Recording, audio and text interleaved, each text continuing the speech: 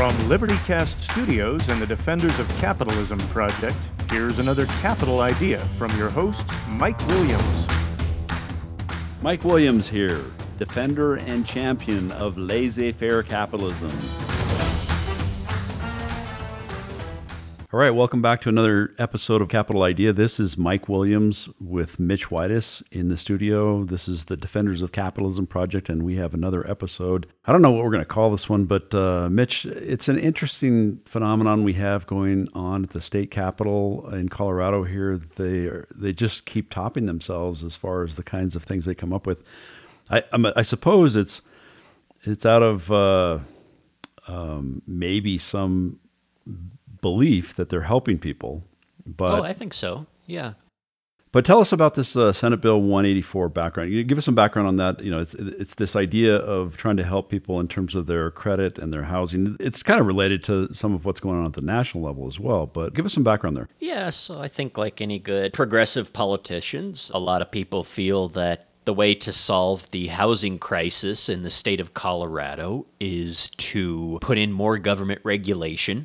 So what has now passed the legislature, still at this time waiting for the governor's signature, and I have not heard one way or the other whether he's planning to sign it or not sign it. I'm assuming that he will, but it's called Senate Bill 184, and it's all about trying to create quote-unquote fair housing rules for renters. So what it does is it says that if a landlord is going to use somebody's rental history or their credit history as criteria in considering if they'd be a good tenant, well, it caps using their history at 7 years. So, okay, say, not so bad. Okay, that's okay. The other part of the bill, if a landlord uses financial information like rental history or credit history in deciding if this person would be a good tenant, the landlord cannot consider the person's income except to establish that it exceeds 200% of the portion of the annual cost of rent, or consider credit score, or, quote, adverse credit events or lack of credit score, unless the landlord is required by federal law to consider a credit score. So basically, it's making it a lot more difficult for landlords to be able to determine if they're going to get a good renter or not. But for a lot of wonderful people at the state legislature, they believe that this is going to make it much easier for people to get housing because we're having an affordable housing crisis. Inflation is up. And so we're going to get affordable housing for people because now people cannot use your credit score against you, and we're going to be great. So is this one of the more economically ignorant proposals you've seen in a while, or is it just plain wrong? I mean, even you said, 7 years, you can't go back past 7 years on someone's credit history. I mean, I don't even agree with that. You're saying, okay, well, we can live with that. Maybe that's not so bad. But where do they get off? Where the hell do these people get off deciding I can do with my rental property, how I decide who I want to rent to, how I do my vetting process in terms of protecting my property? Because that's what it's about. It's about property. Well, so what you're saying is that they're explicitly attacking property rights and basically telling landlords, look, you may think this is yours, but it's not. I mean, they're not saying that explicitly, but they are basically telling you, you've got to have permission from us. We're the center of knowledge with regard to what's equitable, what's appropriate with regard to solving housing supply and demand. I mean, I don't know if they're even in this context calling it a housing crisis. I mean, they have a homelessness crisis. They admit that, and they have more of the same kinds of policies, in my view, that actually cause this. But where do they get off deciding that I can only go back 7 years in terms of looking at someone's background? And where do they come up with 200%? I mean, they're saying that their judgment is better than mine with regard to what are the ratios that I should look at as far as income to rent, right? Well, I think what a lot of progressives would say is that you're a landlord, your interests are opposed to the people. And so we're going to step in and help to level out the playing field a little bit so that you're not using your big, evil landlord schemes like credit scores to keep people out of your houses. Yeah. Yeah, and like you said, that's just on the face of it, saying it's about property. It's not exactly your property, Mr. Landlord. And however you got it, however you've come across this property just means you're privileged, or you're the fat cat who has something that should be shared with everybody else. I mean, that's the implicit and sometimes explicit motivation, right? That they're saying, you are the one who has something, and we have to make this argument about equality and egalitarianism and, like you said, leveling the playing field.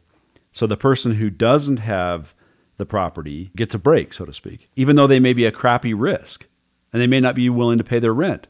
And there's no way for me to actually, or there's fewer ways for me to actually determine whether they're going to be a good risk. Yeah, I think this goes back to something that I did not realize really until I was in grad school. And what I saw was that actually credit scores are a great indication of how you conduct your life. And I know for some people they say, well, duh, that's why credit scores are such, everybody always cares about your credit score. But I think as a younger person, you just hear credit score, credit score, credit score. And I realize, actually, it's a great indication if you are going to pay your bills on time. And, I mean, it even determines, to some extent, couples who get together, if one has a great credit score, one has a bad credit score, it can even help make some assessments about whether that marriage is going to last or not. I mean, it says a lot about a person. That's true. And that's the thing is people aren't allowing for that market. It's a market-based phenomenon. I think it's interesting when we talk about scores.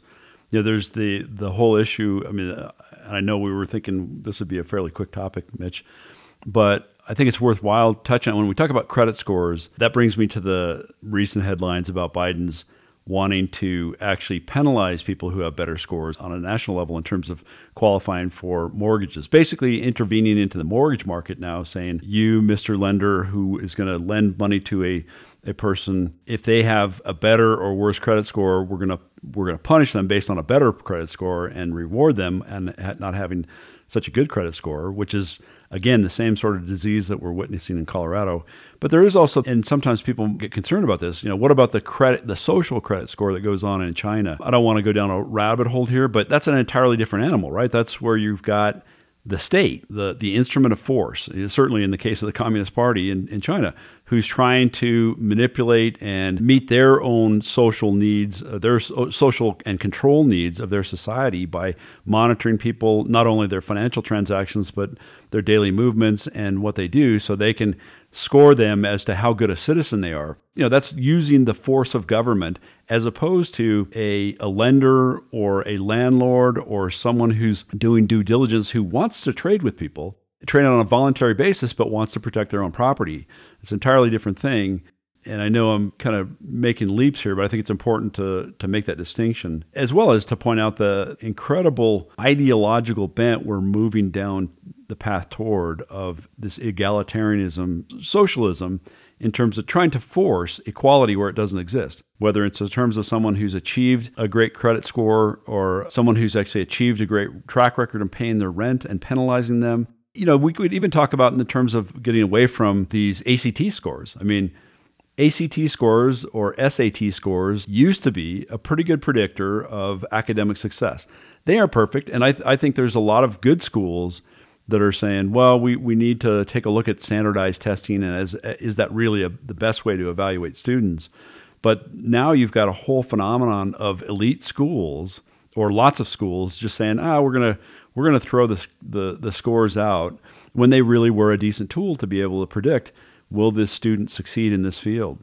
Yeah, I think especially your point about the FHA loans, Mike, the Biden rule about if you have a good credit score, you're now going to be effectively subsidizing people with worse credit scores by paying more money on your mortgage every month if you have an FHA loan. That seems really messed up. It is messed up. At root, it's the same kind of thing. It's trying to control people and their individual decisions and actually trying to penalize achievement for achievement's sake. And that's exactly the wrong kind of society we want. And it's exactly the wrong solution to the problems they're identifying.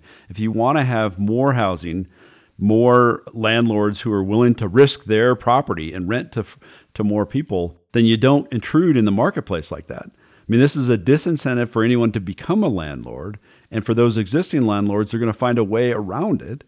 And so you'll end up having more distortions in the marketplace and therefore oftentimes less affordable housing available. So here's where I think we can turn to the media, which is always fair and balanced, right? Mm-hmm.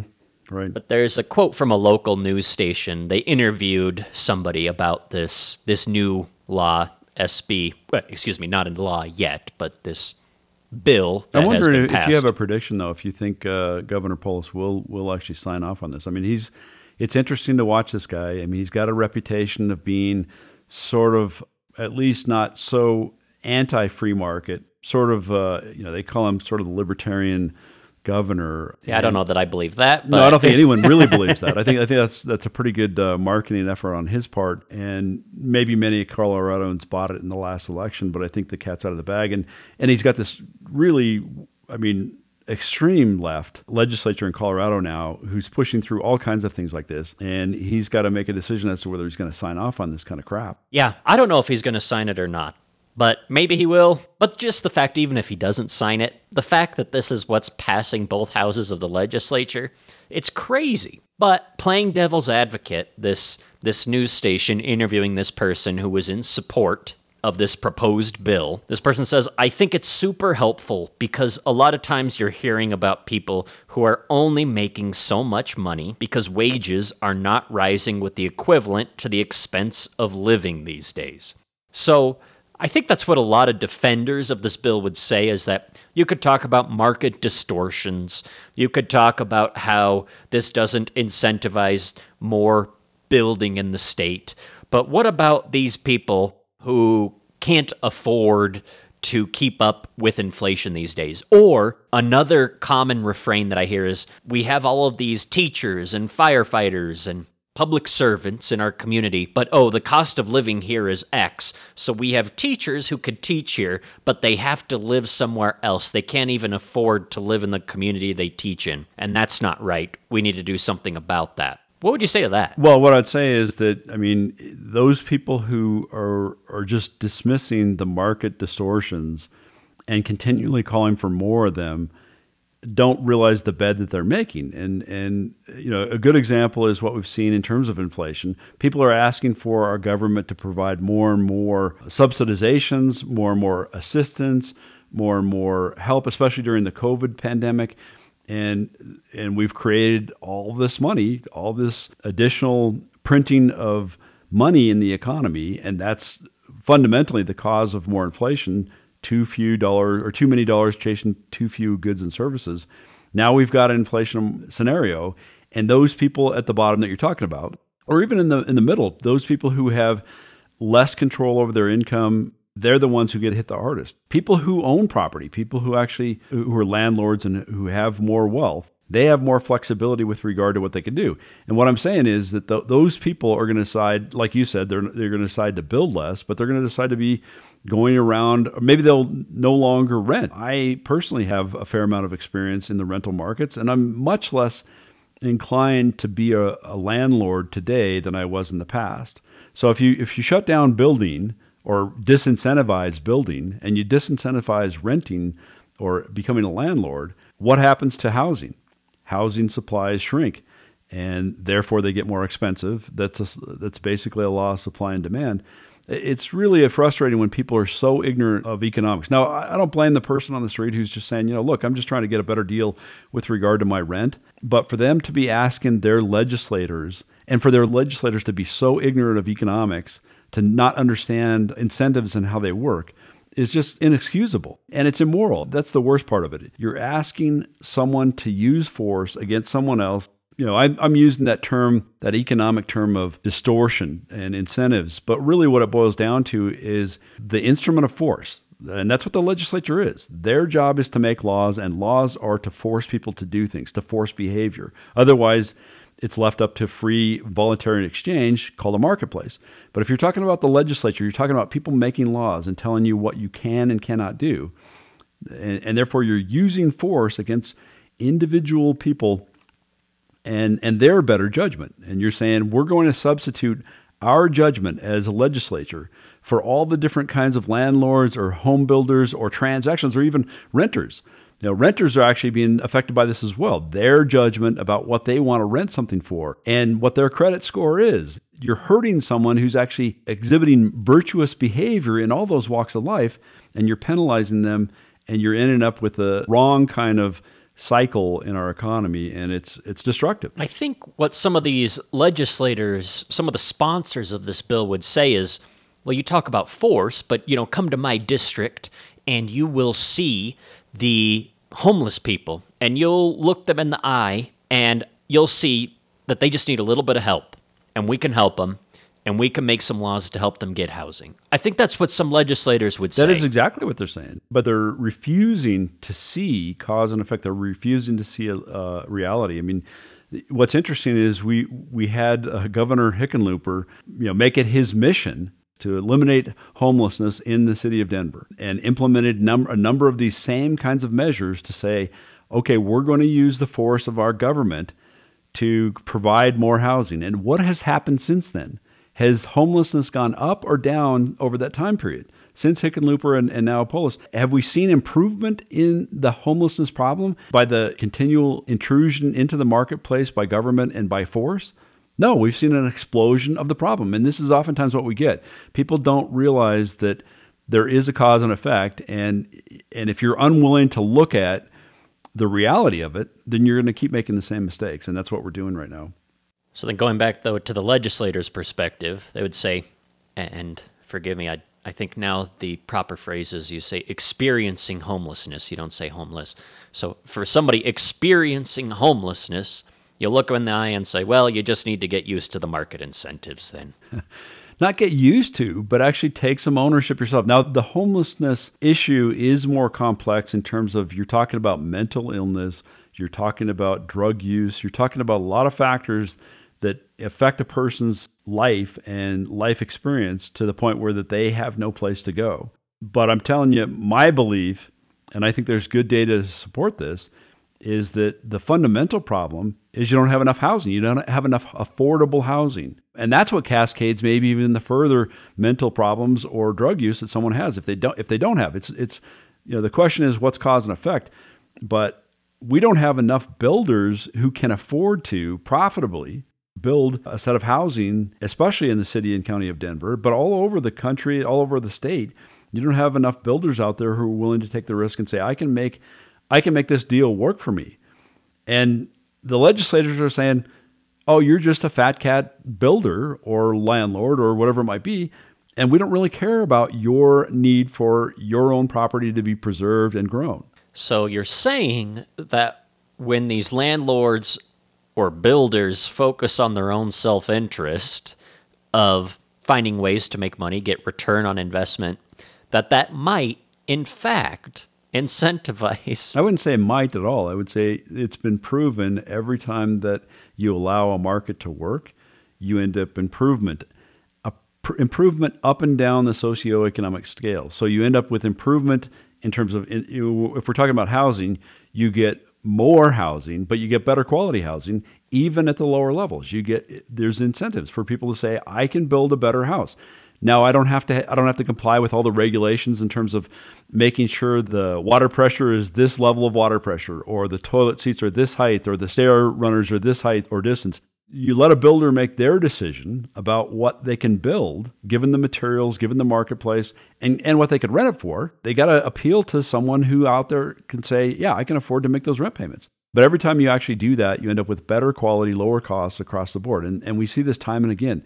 Every time you look at any commodity, any service, any good in our economy, and if you look at the relative intrusion, now I'm going back to that distortion, intrusion, incentives, econ talk, but every time you look at that, and if you have those distortions, you end up with much higher prices and much lower quality. I mean, education is a good example. You can talk about healthcare being a good example. And on the flip side, if you look at technology, even most homeless people in this country have an incredible machine in their pocket, a cell phone or a smartphone or some kind of device that gives them access to the world's knowledge. And that thing is an incredible high quality piece of equipment, and the price keeps coming down on that kind of product. Technology has been one of the best areas of our economy for the last 30 years because it has been the least intruded upon. Now, we're looking at, especially at the federal level, lots of people saying, no, we're going to regulate technology more. But any product you look at, any service that you look at, wherever you have more intrusion, you have less quality, higher prices. And that's what we're seeing in the housing situation right now. There's been enormous intrusion into the marketplace, distortion of the values that people have, both the people who are wanting to rent homes and buy homes, as well as the people who are builders and the lenders who are lending for these homes. Whenever their property is threatened or distorted in terms of what you can or can't do with it, that's going to create more friction and more cost in the whole system. So is there anything that the legislature should actually do to help with this affordable housing crisis, other than repeal maybe what's already been passed? Well, and that's the hard part, is because that is truly the best thing they could do, is repeal the regulations. Repeal the arbitrary regulations on building affordable housing. Obviously, at the national level, there's a lot more that could be done in terms of monetary policy and allowing for a rational, sound money supply. But at the state level, at any state level, if you had a legislature who realized the cause and effect and said, we need to get out of this business. We in the legislature are not experts on providing rental property. We're not experts upon building housing, whether at a high level or at a low level. Let those people who have studied that problem. There are plenty of builders out there who could make lots of incredible innovations with regard to building properties that people at the lower end of the scale as far as income could afford and would want to live in. So should we actually just subsidize home builders then? No, that's the exact opposite. In one sense, it's the exact opposite, but it's the same medicine, right? It's still saying, and this is what happens, right? We go so far as to penalize home builders and they go, crap, we don't have any affordable housing, so we need to do something for these home builders. And the Home Builders Association, being the principled people they are, well, of course, yeah, tongue in cheek, right? They say, yeah, I want to get a check from my legislature too. Let's jump on that bandwagon. And so what you have is this ongoing pressure group politics. Someone trying to represent supposedly the homelessness and the mentally ill. The homeless people and the mentally ill are going, he's promised me something, so I'll vote for him. And then the builders and the landlords and the lenders all jump on the board. And you have this phenomenon that I call, for most people, doesn't make sense until they make a couple of connections, but it's cannibalism. It's basically saying, we want to clamor to our legislature and say, eat that other guy, take stuff from him, let me have the breaks. Let me have you be my agent of force to take something from someone that they have earned and give it to me who hasn't earned it. And it's a disaster. And again, it's a disaster at the practical level. You get this result where you end up with all these people being homeless, or lots of people, even at younger ages, who are productive, who can't afford houses. And worse than that, it's a moral inversion. We continue to get a populace who views virtue, actual productivity, honesty, integrity, who start to go, that doesn't work. I don't want to be, I'm going to cheat on the edges. And you end up with a society that gets worse and worse. And that's what we're experiencing right now. I know we usually end the episode by saying, here's how we could think about the issue. Here's something that we can actually do. Maybe in this case, what you could do is, if you don't live in Colorado, not a great time to be a landlord here in Colorado. So there's an action item for you. You mean tell those people who are potential landlords, yeah, screw it, stay away. Use your capital somewhere else. Yeah. Well, I would say be rational. I mean, the thing is, if you have a state legislature who's so bent on intruding in the marketplace, or again, you're kind of implying that wasn't strong enough language, and I agree with you. I mean, that's econ talk. If you have a state legislature who's fucking trying to tell you what to do with your property, then go somewhere else. Try to figure out a way that you can actually exercise more of your own independent judgment with your own property. Well, again, this has been another episode of Capital Idea with Michael Williams and Mitch Whitus. We are the Defenders of Capitalism. This is the Defenders of Capitalism project. We are committed to educating and advocating for the only moral socioeconomic system known as capitalism. Please keep tuning in, support us, like us, share us, give us suggestions on how you think we can improve the show. Thanks and have a wonderful day.